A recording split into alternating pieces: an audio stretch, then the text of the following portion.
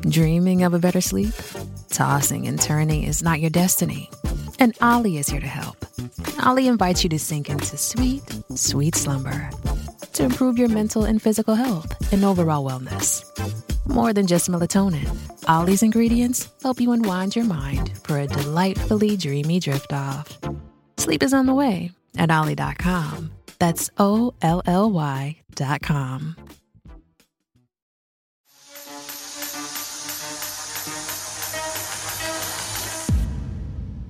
Welcome back to the Joshua Shaw audio experience. Firstly, thank you for giving me a bit of your attention. I'm honored you trusted me with it, and I promise to return the favor by giving you a ton of edutainment value back. In my newest podcast episode, I'll update you on the Bang Energy bankruptcy proceedings and explain why I believe Jack Owoc's most hated rival will likely own his company soon. But before we get started, I would love if you took 48 seconds out of your day to leave a rating or review on whichever podcasting platform you're currently listening to. This helps me out immensely in terms of extending the reach of my podcast, but more importantly allows me to make improvements based on your feedback. Thank you again. Now enjoy my newest podcast episode. If it ends up becoming true, this will go down as one of the biggest FU business moves of all time. So I'll decode that introductory statement a bit later in this content, but first, a lot has happened since the parent company of Bang Energy filed for Chapter 11 bankruptcy protection on October 10th of 2022. If you checked out my previous comprehensive Bang Energy bankruptcy explained content about 5 months ago, you've likely been wondering what's going on at the beverage empire that Jack Owoc built. Well, you clicked into the right place, but with so much going on, where do we start? And maybe a good place would be to update you on a timeline I mentioned in that initial content where I stated that Bang Energy won't be changing hands if Jack Owoc is able to find a way to refinance its almost $1 billion in debt. If that doesn't happen in the next 3.5 months, Bang Energy will be put up for sale. Now, 3.5 months obviously has passed, so why didn't the bankruptcy auction happen for Bang Energy? It's a bit complicated, but a few things were at play here. Firstly, this is a highly contested case that involves a lot of egos, emotions, and competitors being the largest creditors, which has ballooned the total court documents to over 1,000 and counting.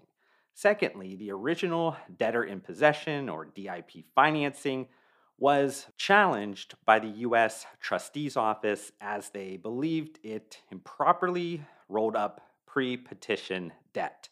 This was approved in mid-January and upsized to handle the needed cash burn from revenue decline at Bang Energy. And then finally, the goal of any Chapter 11 bankruptcy is to maximize value of the asset by reorganizing the business in the most effective way possible. This in turn helps creditors get paid back as much as possible. Two major things were at play here. Bang Energy was initially in the midst of a major distribution change after leaving the PepsiCo system, and it took time for Huron Consulting Group to get fully up to speed on the billion-dollar vertically integrated asset-heavy bankrupt company. Let's kind of unpack those two major things a bit more, though. Bang Energy announced the split from its distribution deal with PepsiCo in late June of 2022, but it takes way more time than the snap of a fingers when transitioning away from an exclusive national DSD distribution agreement with one entity into a decentralized distribution model that likely includes hundreds of DSD partners. That has tons of execution risk that most commonly would be seen in the operations department within inventory controls, not having the appropriate products stocked across the over 100,000 retail distribution points of Bang Energy can cause huge declines in sales revenue. It also doesn't help that Bang Energy was already losing market share within the increasingly competitive beverage category and re-entering independent DSD trucks in a non-exclusive manner. Adjacent to the DSD swap challenge causing revenue declines, Bang Energy also had to contend with the perception is reality problem that occurs when the market misinterprets Chapter 11 bankruptcy as the business is closing right then. While that might not completely spook large retail partners on its own, Bang Energy also had the issue, maybe you could say it was the straw that broke the camel's back, where they falsely advertised the health benefits of the ingredient supercreatine. That court decision forced them to remove all mention of supercreatine from packaging and advertising. So, combining those two things, large retail partners, knowing they had other attractive energy drink options to fill shelves, decided to start delisting Bang Energy. That's why you've seen Bang Energy. Shipping can make or break a sale, so optimize how you ship your orders with ShipStation. They make it easy to automate and manage orders no matter how big your business grows. And they might even be able to help reduce shipping and warehouse costs. So optimize and keep up your momentum for growth with ShipStation. Sign up for your free 60-day trial now at ShipStation.com and use the code POD. That's ShipStation.com with the code POD. Decline revenue wise like 40-ish% year over year in the final quarter of 2022. This year, the outlook wasn't expected to get much better, as a 2023 Goldman Sachs Beverage Bites survey of about 30,000 C-store retailers indicated that 64% planned on reducing or allocating no shelf space for Bang going forward. With the granddaddy of them all sales channel of energy drinks not supporting the brand, it shouldn't surprise anyone that we've most recently seen a 50% volume decline in Bang Energy for the 4 weeks ending February 25th of 2023. The other major thing to unpack here is that it has taken the Huron Consulting Group a bit more time to get fully up to speed on the billion-dollar vertically integrated asset-heavy bankrupt company. For those that maybe have never heard of Huron Consulting Group, they are a publicly traded management consulting firm that has been hired to maximize value of the asset by reorganizing the business in the most effective way possible. As part of the early Huron Consulting and or probably like the bankers' recommendations, they started injecting outside leadership voices inside Bang Energy and on its board of directors. This is a common practice to change the balance of power when a company is owned wholly by its founder, CEO, and executive of the board. First, it made John DiDonato, Huron Consulting's managing director, Bang Energy's chief transformation officer, and then additionally, food and beverage industry veteran Kathy Cole was hired as chief operating officer to oversee the integration of a new high performance operations model, but she only lasts about 2 to 3 months for, I don't really know, but I would guess it's probably something for philosophical reasons. But regardless, Huron Consulting has been working in the background to stabilize the business. The interesting thing about Chapter 11 bankruptcy is that you get to peek into the books of private companies because they are required to submit monthly financial statements to the bankruptcy court. The latest available would be January of 2023, where Bang Energy, through its main account, they also have several other ones, but my guess would be it's only going to add a few incremental dollars here, had monthly net revenues of just over $30 million. Now, at that sales level and great margin that Bang Energy has, that would create a small operating profit. But with the millions in legal fees and interest expense to service the debt, it was negative more than $9 million on a net basis in January of 2023. As it validates UPC scan data mentioned earlier, revenues of Bang Energy have been falling hard, which always throws a monkey wrench into things. So a cost optimization plan has been put in motion that included a large SKU rationalization, a commercial real estate sale and leaseback strategy, and cuts to the marketing spend, just to kind of name a few actions. Though Jack Owoc had been publicly touting how Bang Energy was on track to complete the greatest comeback in beverage history, my guess is that he also started seeing the writing on the wall. So with not many viable options left to save his company that he birthed 30 years ago, Jack Owoc leaked the potential of a Hail Mary move in mid January through a social media post on Instagram. He stated that Bang Energy was working on an initial public offering or an IPO. Now, I have no idea the level of seriousness, but I kind of never saw an S1 document filed with the SEC, which is the first kind of kickoff step to becoming a publicly traded company. That Instagram post has since been edited, likely because the SEC has strict communication guidelines when it comes to its IPOs. It's what the SEC refers to as gun jumping, which generally is when a business violates rules around sharing information too soon or without public discourse, typically regarding IPOs or mergers. But let's just say hypothetically Jack Owoc had major interest in taking his company public. Is that even possible? I'm obviously not a securities lawyer, so maybe there's a law or regulation I don't know about that puts a kibosh on this right off the bat. But even without that, he'd face massive uphill battles to get creditors to agree to that plan.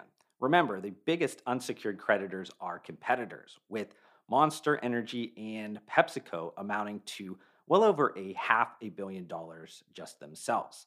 Another thing would be that any company operating under bankruptcy laws no longer qualify for listings on major exchanges like the NASDAQ or the New York Stock Exchange. So either Bang Energy would have to list on the over-the-counter market that would not have the firepower to raise enough anyways, or Bang Energy would first need to get out of bankruptcy, which is the problem already, right? If Bang Energy had buyers lined up that were Team Jack and interested in paying such a high number that the creditors and bankruptcy court would approve, then that would have already happened before a bankruptcy was even filed. Finally, the public markets are not a place for companies with a stark year-over-year declining sales trend. At about $300 or $400 million run rate now, declining sales of 40 or 50% year over year, and them being unprofitable because of this debt load, you'd struggle to get a $1 billion valuation, which is below the total debt anyways. Now, I know Celsius Holdings get blah, blah, blah revenue multiple, but right now, in March 2023, I'm sorry, but you couldn't come up with a further comp than these two energy drink brands. Okay, so we're basically kind of caught up on everything and now can get into some of the most recent bombshell headlines. This episode is brought to you by JLL. Get an insider view into the world of commercial real estate with JLL's podcast, Trends and Insights, the Future of Commercial Real Estate. Whether you're curious about making cities more sustainable, the evolution of office space, or AI opportunities, this podcast will help keep you a step ahead. Tune in for candid conversations with business leaders about the biggest trends impacting how we live, work, and play. Subscribe to Trends and Insights now at jll.com/podcast. A few weeks ago, Monster Energy filed a motion in a California federal court seeking an additional $167 million in its false advertising suit against Bang Energy for punitive damages, lawyers' fees, and unjust profits. Talk about putting the foot on the throat of a competitor. But wait, it might get worse fast. Then, a few days ago, a press release comes out by Bang Energy that says the board of directors acknowledged Jack Owoc's vision in founding this leading brand and creating a world-class product in the energy drinks category. But he has been relieved of his CEO and chairman of the board duties. The new interim CEO would be John DiDonato, the managing director from Huron Consulting. Now, you might be asking yourself, how does a founder that owns reportedly 100% of the company's shares get ousted? It would likely be from a vote of no confidence from the board of directors. A no confidence vote effectively removes a person from an influential position before more damage can be done to the organization. Here's the thing about these hostile takeover measures. When you mix them with someone like Jack Owoc, who has a brash personality, a counterattack is likely.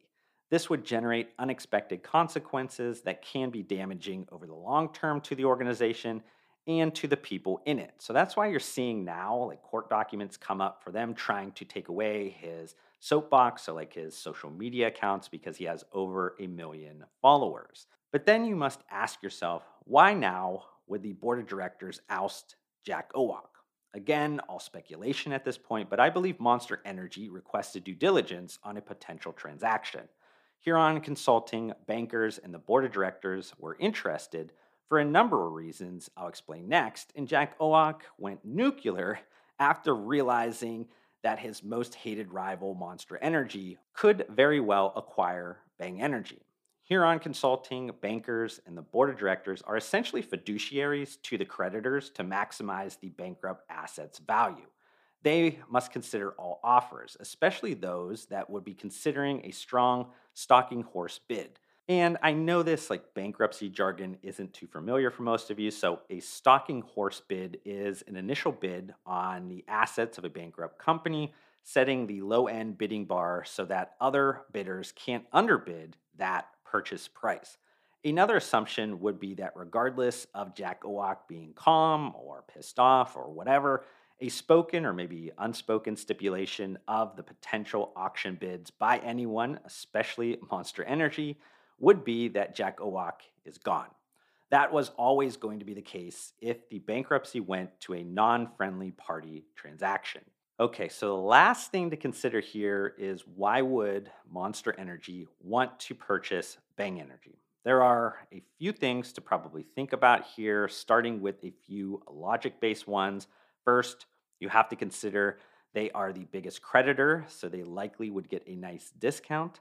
Secondly, is that Monster Energy is in a strong balance sheet position and looking to gain overall market share through its recent external deals and internal business strategies. We can see that. Thirdly, most think about mergers and acquisitions transactions, at least in the CPG industry, as ones that are either conglomerate, concentric, or market or product extension ones, but you also have horizontal. And in this case, Monster Energy is trying to consolidate the performance energy drink subcategory and fend off upstart brands like Ghost, C4 Energy, Rise, Alani Nu, and Celsius, just to kind of name a few. Now, on to the emotional reason.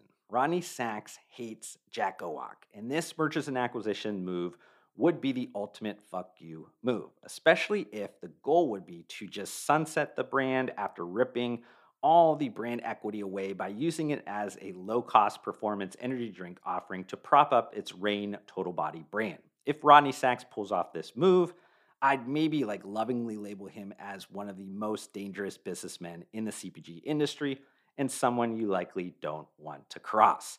I just want to kind of end on some quick final thoughts and maybe consider an alternate path for the bankruptcy auction that is scheduled for April 27th of 2023.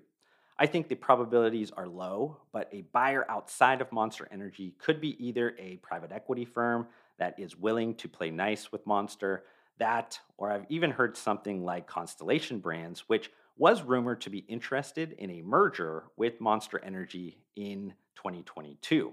Finally, I want to echo something I said in that previous content. This shouldn't be a time you or your company privately or publicly applauds the fall of Jack Owoc. Like him or not, your negative words about him are more of an indication of your character than anything else. I hope you've enjoyed this podcast episode. If you have any comments or questions about anything I discussed during it, open the podcast episode notes and click on any of my social media account links to reach out to me directly.